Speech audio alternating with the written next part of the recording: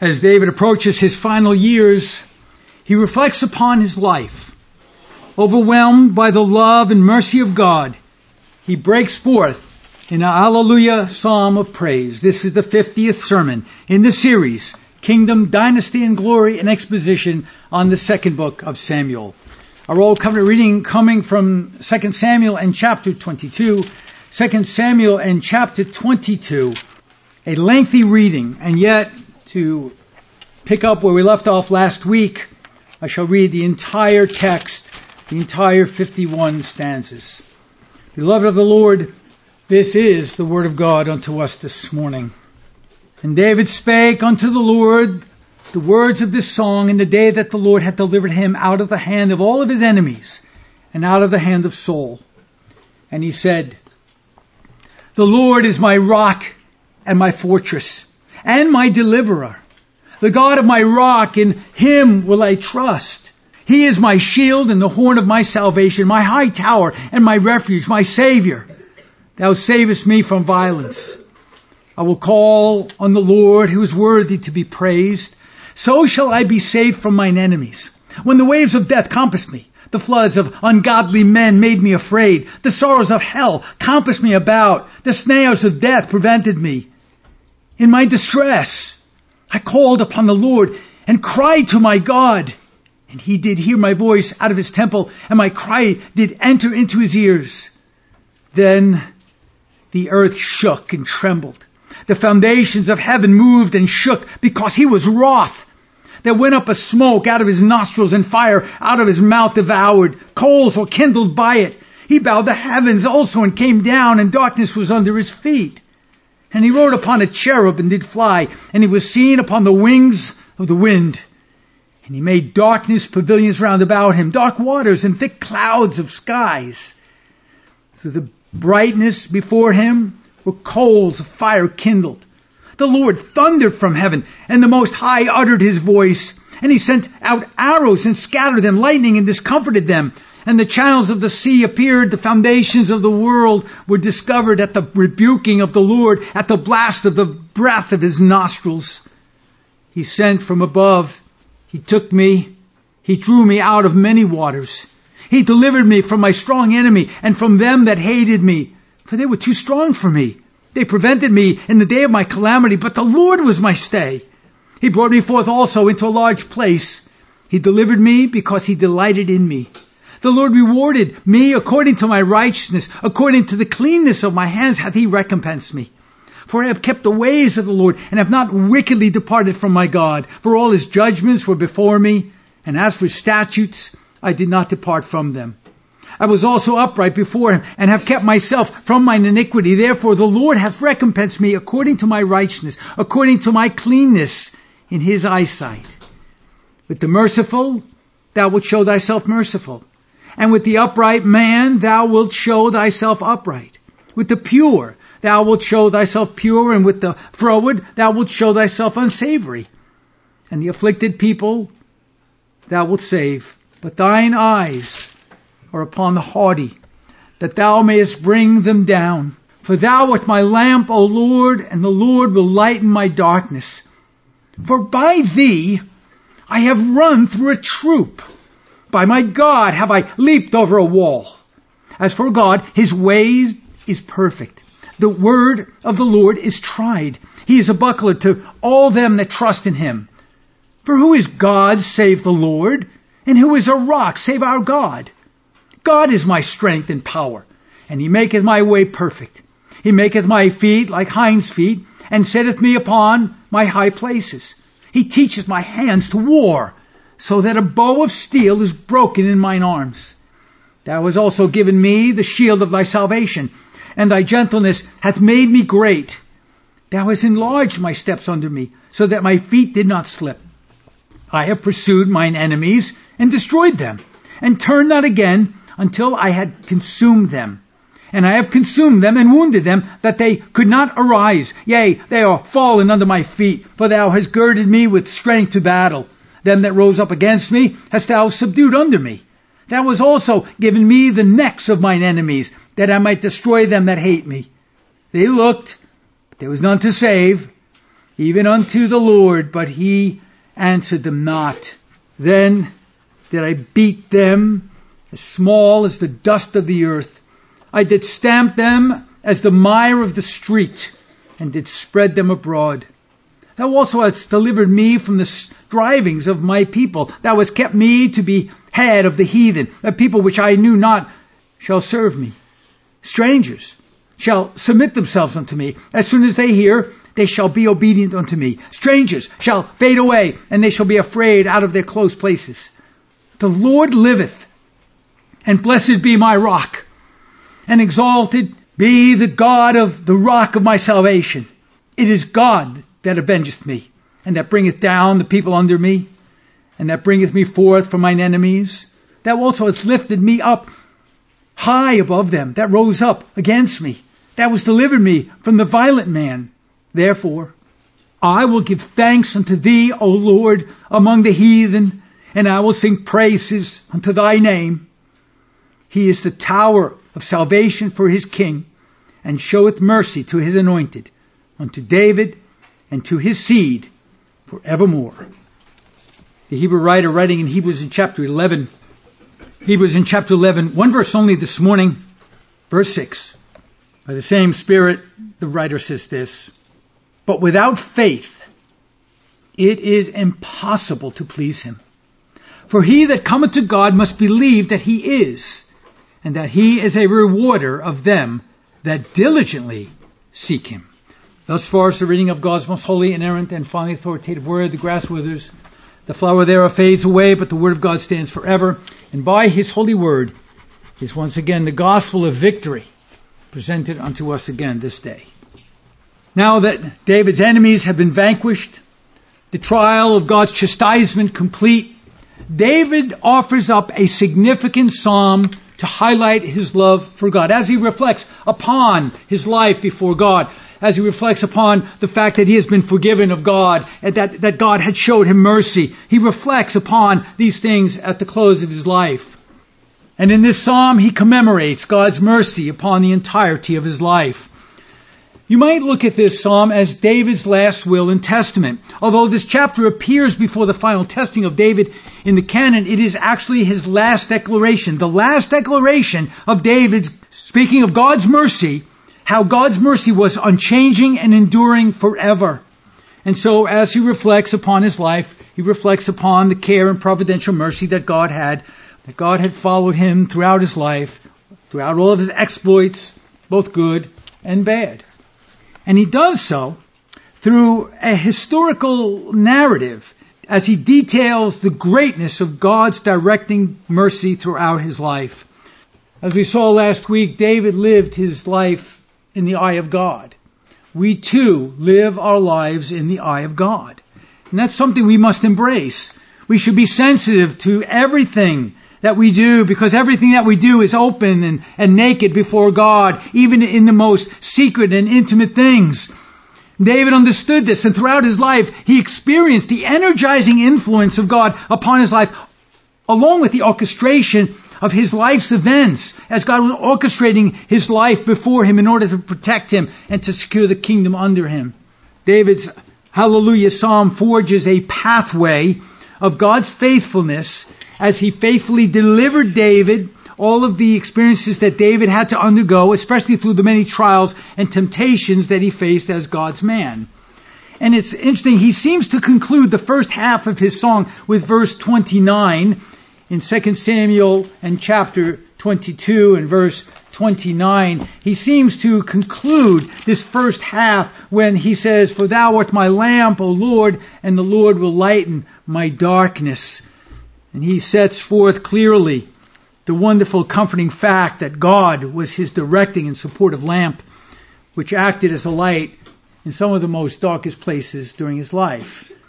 Now, David is not only, however, speaking of himself, as we saw also last week, he's also speaking of the Lord Jesus Christ, but he's also speaking to us. This is something for us to take hold upon. What David is saying is that through through the light of God's covenant word, His promises are what we are to hold on to whenever we are in the darkness of difficulty. And that's David's life. David's life lived in the darkness of difficulty. His own sin brought chastisements upon him. His own wretchedness brought chastisements upon him. And yet he lived in the eye of God and he trusted God. And this is God's counsel through David for us. And so only by reflecting and meditating, pondering and rehearsing upon the Word of God can we have a clear directive when we find ourselves in the throes of chaos, confusion, and fear. David is simply restating what he said in Psalm 23. Yea, though I walk through the valley of the shadow of death, I will fear no evil. Why? Because thou art with me. Because I live in the sight of God, under the watchful eye of God. Thy rod and thy staff, they comfort me. And so it was God's promises that assisted David in walking through the valley of death's darkness without succumbing to its seductive and destroying power. But before we continue to expound the remainder of David's testimony of God's goodness, we should be asking some fundamental questions. What made David so resolute in his trust Godward? What gave this man? He is just and was just like us. You know, sometimes we look at David, the great giant killer, and say, he's bigger than life. He's just a man. In fact, he was just the runt of the litter, but just a man. So what made him so mighty before other men? What made him so resolute in his trust Godward? And the answer is quite simple. God had intervened in his life, and by the intervention of his Spirit, God granted David his gift of faith. David was a man of faith. And this is why David could confidently declare, what time I am afraid, I will exercise my faith. Now that's not what he says in the psalm. He actually says, I will trust in thee, which is the same thing. I will be exercised in trust. Despite what anything looks like, I will trust in thee. David's response to fear and uncertainty, confusion and chaos was faith. And whenever the fiery darts of fear, confusion, sorrow, despair, and hopelessness were launched at David, he lifted up his shield of faith to meet them head on. Faith is the essential component of God's goodness conferred upon the Christian so that he may be able to navigate the difficulties of life unafraid in hope that God is present in all trials and tribulations and working out all things for the benefit of His church, His children, and the advancement of His kingdom and His glory. That's what faith is all about. It's the essential component whereby we do not fall under adversity. And no other gift should be highly regarded as faith. All of the gifts are great, all of the gifts are wonderful, but no other gift should be as highly regarded as faith. It is this grace, it is something that God gives us that is lifted high above all other graces to the point where the Hebrew writer would say then in our New Testament reading, without faith it is impossible to please Him, for he that cometh to God must believe that He is. It's the most important thing. And why is that? Because faith connects us with God. Faith connects the fearful child of God with all of the promises of God, enabling him or her to great acts of courage beyond what could naturally be executed by the flesh. The faith given to God's people is not just something theological, it's substantial, it's real. It can be shown, it can be felt, it can be seen. It is substantial. Faith is the substance, the Scripture says. The substance of things hoped for and the evidence of things not seen. In other words, there's evidence to those people who are of faith. Without this grace, without the grace of faith, there is no pleasing God. These statements are found in what is known in the chapter called the Heroes of Faith, when God parades before His people those faithful men and women. In other words, as a result of their faith, in Hebrews in chapter 11, as a result of their faith and their trust in God, they were able to do things superhumanly. They were able to do mightily in behalf of God's glory and the advancement of His kingdom. Note the catalog of these heroes of faith. In Hebrews chapter 11, beginning in verse 4, notice how God accentuates this grace of faith. By faith, Abel offered unto God a more excellent sacrifice than Cain. By faith, Enoch was translated that he should not see death, and was not found because God had translated him. For before his translation, he had this testimony that he pleased God. But without faith, it is impossible to please him. By faith, Noah, being warned of God of things not yet, moved with fear, prepared an ark to the saving of his house. By faith, Abraham, when he was called to go up out of a place which he should after receive for an inheritance, obeyed. And he went out, not knowing whither he went. By faith, he sojourned in the land of promise, as in a strange country. Through faith, also Sarah herself received strength to conceive seed. All these died in faith, not having received the promises, but having seen them afar off. And they were persuaded of them, and embraced them. How? By faith, and confessed that they were strangers and pilgrims on earth. How? By faith. The Apostle Paul comments on faith and its place of importance in Ephesians chapter 2, in contrast to good works. Notice verse 8 and verse 9. For by grace are ye saved through faith, and that not of yourself, it is the gift of God, not of works, lest any man should boast, but rather by faith. The gift of faith causes us to look beyond what is happening here and away from ourselves for any and every merit of salvation to the Lord Jesus and His work in behalf of us. So faith also causes us to look beyond and away from every evil and fearful situation that confronts us. We focus by faith upon God, the God who has promised that He will be with us and that no temptation will be given whereby there is not a way to escape. And so when we have this grace of faith, we need to exercise it so that when things happen, we go and we approach it, we confront it by faith. And as we trust God, we look for evidences of trusting God as we seek to obey Him in response to His grace. For by grace are ye saved, and not of yourself. Now Paul concludes the argument in Romans 3:28 when he says, therefore we conclude that a man is justified by faith without the deeds of the law. Notice how faith is so important. But even though David experienced great faith, he could only have trusted God by the exercise of that faith. After the initial conversion experience, one does not automatically become a David. There's a progression. After we have embraced the knowledge of God through God's intervention in our lives, God begins to strengthen our faith through various experiences and trials. In fact, the way our faith is actually strengthened is through trials. Trials that God ordains for us. He brings us to a place of confusion, chaos, and fear, a place of uncertainty, so that we might be exercised. And although we are given a measure of faith at the time of our conversion, it must be exercised in order for it to grow. Now Solomon speaks to this in Ecclesiastes 1 and verse 13. Notice.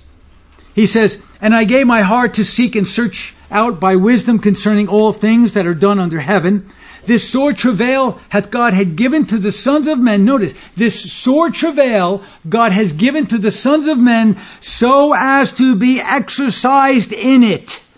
So important was this lesson that Solomon repeats it 2 chapters later in verse 10 of chapter 3. In verse 10 of chapter 3, he repeats. He says, I have seen the travail which God had given to the sons of men so as to be exercised in it. So that when trials and tribulations, confusion, chaos, and difficulties come your way, it is God actually preparing you a meal of trials and tribulations so that you can be exercised in your faith. The New Testament writer is very clear, concurring with Solomon in Hebrews 12:11. Notice what he says. Now no chastisement or no chastening for the present seemeth to be joyous, but grievous. Nevertheless, afterward, after this chastisement, it yieldeth the peaceable fruit of righteousness unto them which are exercised thereby. The message is clear. Without difficulties and chastisements, our faith cannot be strengthened. And so while the grace of faith is given initially as a mustard seed, it is a powerful tool. It is by its exercising it grows into hero-like faith, as we see in the catalog of the Hebrews in chapter 11. Now Jesus mentions this mustard seed faith and points to the power of even that little faith in addressing His disciples that seemed to lack even that faith. And this prompted the apostles to ask the Lord for an increased faith. Notice in Luke chapter 17, verses 5 and 6. And the apostles said unto the Lord, increase our faith. And the Lord said, if ye had faith as a grain of mustard seed, ye might say unto this sycamore tree, be thou plucked up by the root, and be thou planted in the sea, and it should obey you. But what they missed in asking the question is that the only way they could have an increase of faith is if it is exercised by chastisements, by difficulties, by the trials of life. And this is why we are never to despise the chastisement of the Lord, the chastening of our Lord, because it is by those chastisements that our faith is tested, that our faith is strengthened, so that we see the weak links of our faith, and then we pray more and more and more. You see, David had been tried and tested over and over and over to the point where he is now revisiting the mercy of God in his behalf during his many trials and difficulties. Notice how David then connects God's directing light as the energizing power behind his warrior skills. In verse 30 we read this. 2 Samuel 22:30. Notice, for by thee, because of thy great power, because I have lived in the eye of God, because of the great faith and the promises of God that thou hast given me, for by thee, notice he's giving credence to God, I have run through a troop. By my God, I have leaped over a wall. You see, David is equipped to give God all of the honor and glory for his victories. He doesn't say, like the Pharisee, I thank God I'm not like every man. I ran through a troop. I leaped over a wall. I destroyed my enemies. I was a good shot with my gun or my bow or my arrows or whatever. No, by God. But notice, not only by God, but by my God. He owns him. By my God. David never says, I did it my way, or I did it myself, or it was by my hand, or I'm the reason for my victory. No, he humbles himself. And he states the plain truth that it was the Lord. Even his psalm singing and prophesying, he attributes to God. Notice, in 2 Samuel 23 verse 2, the Spirit of the Lord spake by me, and his word was in my tongue. Even my own music was because of God. Even my own psalm singing was a result of God. In verses 31 through 43 of 2 Samuel 22, David then tells of his warrior successes, and he attributes all of them to God. Notice verse 31. As for God, his way is perfect. The word of the Lord is tried. He is a buckler to all them that trust in him. So there it is. He did it, and those who have faith.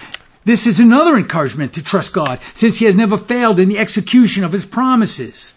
Note also the reference to the tactical gear that Paul says we too are to put on from Ephesians 6. You see, Paul is simply reading the Old Testament. He's reading the Psalms, and he's taking these messages, he's bringing them to the New Testament church, and he speaks of the armor of God in Ephesians chapter 6. And then David in verse 32, he says, for who is God save Yahweh, the covenant God? And who is a rock save our God? God is my strength and power, and he maketh my way perfect. Notice, it's all God. David refers to the steadfastness of God as a rock, a foundation. It is God who should be our foundation, whereby we build our lives upon. This was a message that the Lord gave to the disciples. When the parable of the man who built his house upon a rock was to be given, he contrasted that with the uncertainty of a sandy foundation of man's wisdom. The intent of his admonition was to centralize all of our purposes on the Christ and his kingdom by faith. We build our house upon God, so that when the floodgates of fear, trials, doubts, fears and trials, tribulations, confusions, chaos, when they all come down upon us as it did to that man, as a torrential rainstorm, we can be confident in the promises of God, because we built our house upon God, upon his rock, his foundation, the foundation being Christ. Jesus likens the man who builds his entire existence upon the rock of Christ's word as wise, whereas the other man who trusted in his own merit as foolish. David then speaks to the directing power of God.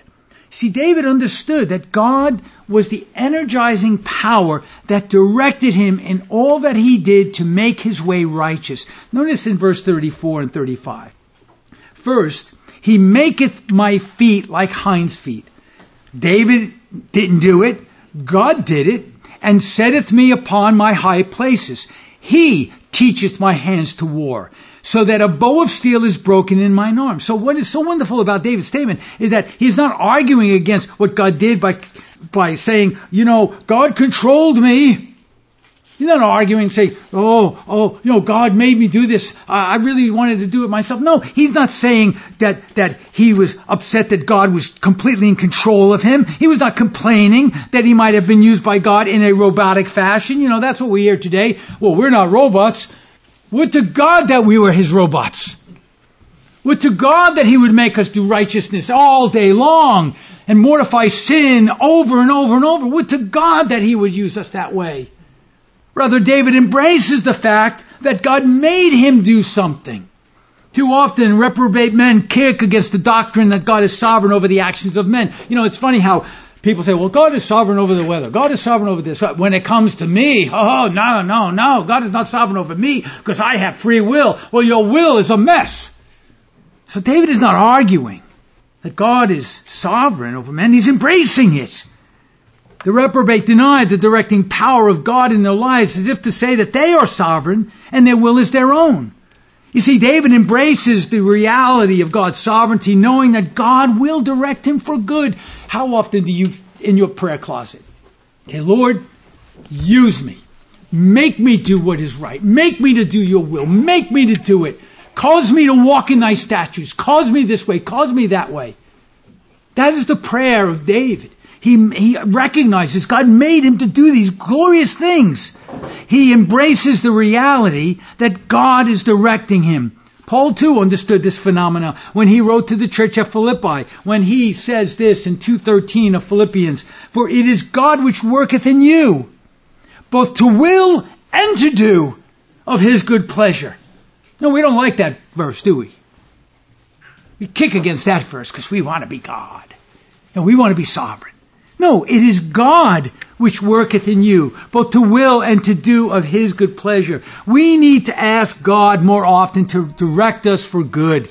Thy will be done, not my will. We need to pray, Lord, make me to do this thing and that thing for your kingdom's glory. For without your directing power, I can do nothing. We can do nothing without God doing it in us and through us and in behalf of his kingdom. And yet, we can do all things as long as Christ is directing us, as long as Christ is strengthening us. David understood that. David's acknowledgement that the Lord was leading him made him successful because he was susceptible to God's power at work in him. And by that humbling susceptibility, he was able to do great and wonderful things. We need to make ourselves susceptible to God. If we want to be successful in the glorification of his kingdom, in doing great works for God, we need to relinquish ourselves to God's power and his directing influence. Note how God made David both swift and strong, because that's what a warrior needs to be. He needs to be swift and strong. Verse 34 and 35.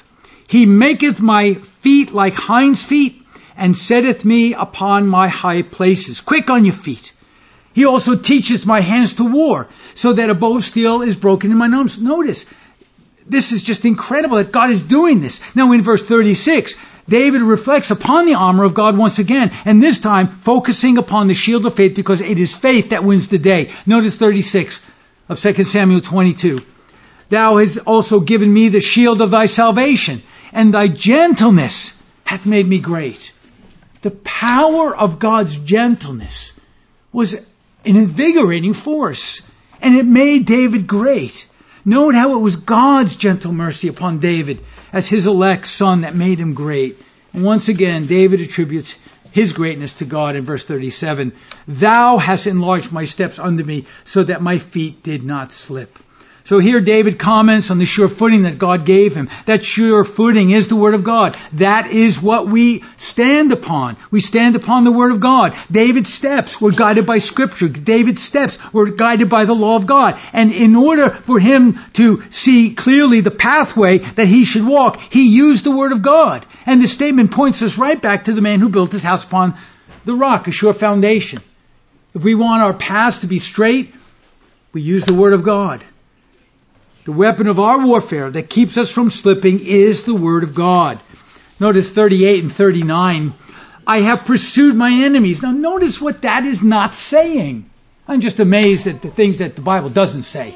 They're almost as powerful as the things that the Bible does say. It doesn't say, I retreated from mine enemies. It also doesn't say, I waited for the rapture because my enemies were strong. It doesn't say, I'm afraid of my enemies, so I'm hiding in the church and waiting for Jesus to come again. It doesn't say, I'm afraid of my enemies, so I'm going to try to have political or economic or social solutions to my problem. No. I have pursued my enemies. We, as the Church of Jesus Christ, must pursue our enemies who are seeking to destroy Christendom and the kingdom of God. I have pursued mine enemies, and he was successful and destroyed them. And you think about David. His life was a mess, and yet victorious in everything that he put his hand to. I have pursued mine enemies and destroyed them, and turned not again until I consumed them. Notice, he didn't just pursue them to get afraid and then he ran away. No, I kept up the pressure. I kept up the pressure. I stuck to my knitting. I kept it up over and over, day in, day out, And that happens to us, or at least it should happen to us when we're dealing with sin. We have to keep the pressure on our sin. We can't just say, well, I got rid of that sin and now I'll just sit back and then the sin comes up again on you. We're not watchful enough. But notice he pursued his enemies and he kept up until they were consumed. And I have consumed them and wounded them that they could not arise. Yea, they are fallen under my feet. Some might say, well, that's the Old Testament. David's not saying, I love them to death. I brought them the word of God, the sword of the Spirit. Either they are subdued or they are destroyed. This is the language of Christian warfare. David is speaking in a life and death situation. We have been so dumbed down that we don't see that we live in a life and death situation. Does it have to be a time when we wake up, when they're at your door, making Christianity illegal, that we would finally wake up? Well, then it's too late. In verse 40, David reminds us that when he faced off against Goliath, it was not the giant that ran on him, but rather it was David that pursued the giant. And notice why in verse 40, for thou hast girded me with strength to battle. If you don't think that you are girded with strength to battle, then you need to be girded with strength to battle. The sword of the Spirit is the Word of God. How well do you know the Word of God, that you can wield it to the point where you will be victorious against your enemies? How often do you study the Word of God? Do you contemplate the Word of God? Do you meditate upon the Word of God? Do you pray that God would open your eyes to the Word of God, that you would see the depth and the riches and the glory of the Word of God? Or is it just on the Lord's Day when you hear a sermon preached? If you are to compare and contrast the time sitting around your television with the time that you sit around your Bible, you should be well ashamed. I hope you're not, but you might be. How often are you digging into the word of truth? For thou hast girded me with strength to battle. And herein is the tactic of a valiant warrior. He takes the offensive position without fear because he was skilled. I think that's our problem today. I think that is our problem today. We are afraid to go on the offensive against the enemy. And so we are forced to go on the offensive because we've been forced on the defensive. I think the reason for this lack of faith and lack of conviction and the promise that God will fight for us is because we really don't trust the Scriptures. But we have to be sure that our cause must be His cause. Notice, thou hast also given me, verse 41, the neck of mine enemies, that I might destroy them that hate me. These are furious, imprecatory statements of destruction which give us a window into God's mind as to how He is going to deal with the adversaries of the gospel. Now think about this. When Jesus said, as the Father sent me, so send I you. In other words, you model Christ. Solomon borrows from his father's statement in Proverbs 1 as he too speaks by inspiration as to the anger of God in light of His enemies. When Christ came, He came to take vengeance, to bring righteousness back to a land which had fallen in disarray. But notice what Solomon says.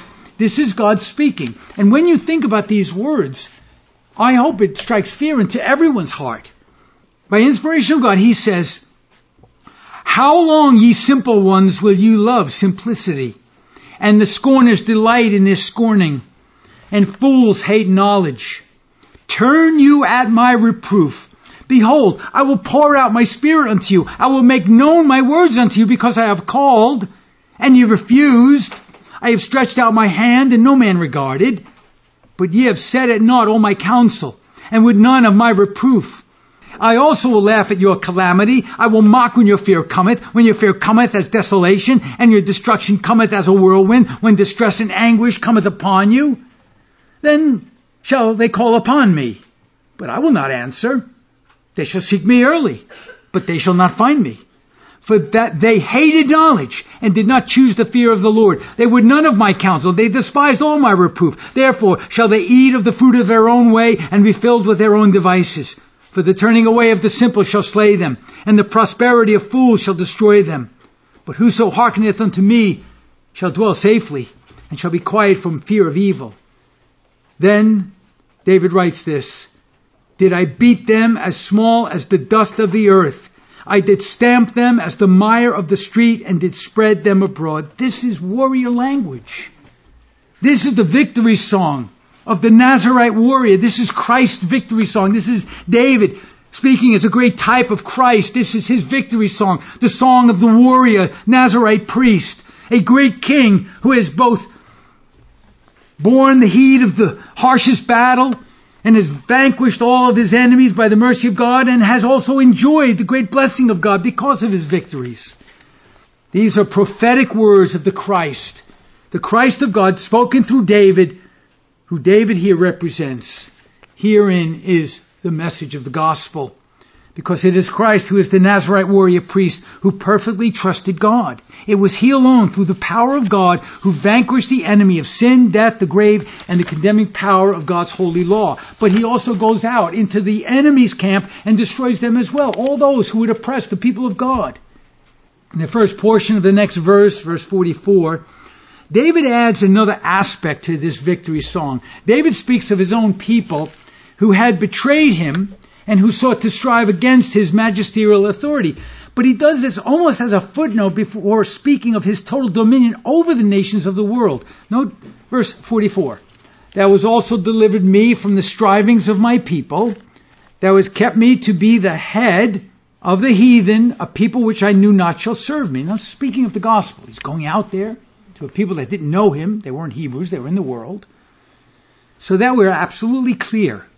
As to whom David is actually referring to. Daniel uses the same language of universal dominion when he sees the vision of Christ's coronation after the resurrection at the ascension. Now notice that what David is saying. Now he's speaking of Christ, speaking as Christ, that Christ, David, was delivered from the strivings of his people. He has kept him to be the head of the heathen. That's why he's the head. A people which he didn't know are now going to be subjugated and will serve him. Daniel says this, chapter 7, 13 and 14. "I saw in the night visions, and behold, one like the Son of Man came with the clouds of heaven, and came to the Ancient of Days, and they brought him near before him. And there was given him dominion and glory and a kingdom, that all people, nations, and languages should serve him." Same language. "His dominion is an everlasting dominion which shall not pass away, and his kingdom that which shall not be destroyed." You see, this is language. Verse 44 of 2 Samuel 22 is language of total, comprehensive, and universal victory in the confines of time and history. When David penned Psalm 2, he stated very clearly that Christ, the dominion man, the Lord Jesus, would be given the nations for his inheritance, along with the uttermost portions of the earth for his possession. That is total, comprehensive victory. In time and in history. This would be realized as a result of the first advent of the incarnate Christ going forward. This victory was to be consummated on the earth, not after the earth is destroyed, and it does not imply, nor should we infer, that the receipt of this inheritance was to be realized after Jesus comes a second time at the end of the world because he failed the first time. It is absolute lunacy It is ridiculous and it borders on blasphemy that the King of the universe failed in his first attempt to conquer the nations. The language of Psalm 2 anticipates all of this to begin at his first advent, progressing throughout the church age, and finally culminating when his people finally mature in faith and obedience. So the coming of the Christ at his first appearance, this was what was promised. This was the promised visitation, which would signal the beginning of his total dominion and subjugation of all those that rebel against him. And knowing this, David says in verse 45 and 46, strangers shall subdue themselves unto me. As soon as they hear, those elect that were strangers and pilgrims, when they hear the gospel, they will immediately be subdued. They shall be obedient unto me, David says. That's what happens at the regeneration. When we hear the gospel of God, we are no more strangers. We're now fellow heirs with Christ. We are subdued under him. We obey him. But then in verse 46, very odd, it says, strangers shall fade away, and they shall be afraid out of their close places. Well, then that doesn't work. If these strangers in verse 45 are the believers now being subjugated by the gospel presentation and obedient, and then in verse 46, strangers shall fade away, they'll be afraid of their close places. Several particulars are pointed out in these two verses beyond the fact that the rebels of the gospel would be vanquished. Now, of course, there's submission. Strangers are going to be submitting to the Lord Jesus Christ. They're going to be obedient. David says that their subjugation results in that obedience as soon as they hear. These submissive individuals are called strangers, and that's what Paul calls us, strangers and pilgrims. Their responsive obedience to the king can only come after their hearing. The scripture calls the saints of God strangers. It seems as if David is referring to the conversion of the elect as they hear the word of God. That's very clear. And that's why it's so important to declare the gospel, so that these strangers hear, and then they are given the grace of faith.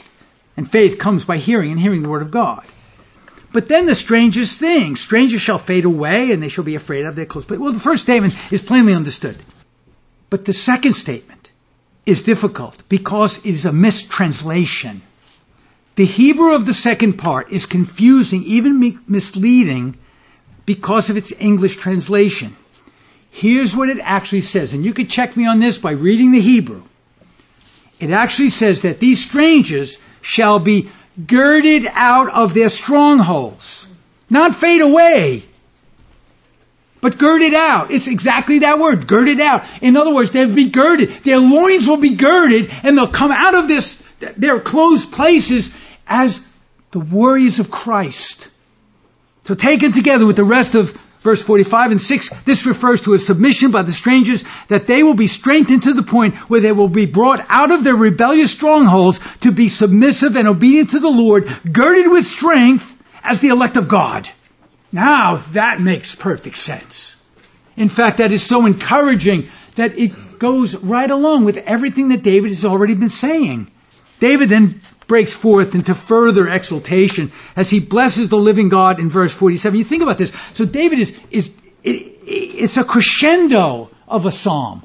He's going on and on. Now David is remembering this that God did, and that God did, and that God did. And he's blessing God and blessing God. And he's almost out of his mind in exaltation. And then he breaks out in verse 47. He says, the Lord liveth, and blessed be my rock, and exalted be the God of the rock of my salvation. How could he contain himself?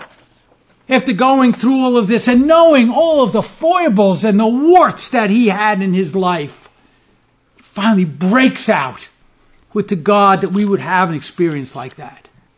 And then finally David reiterates God's care for the warrior king.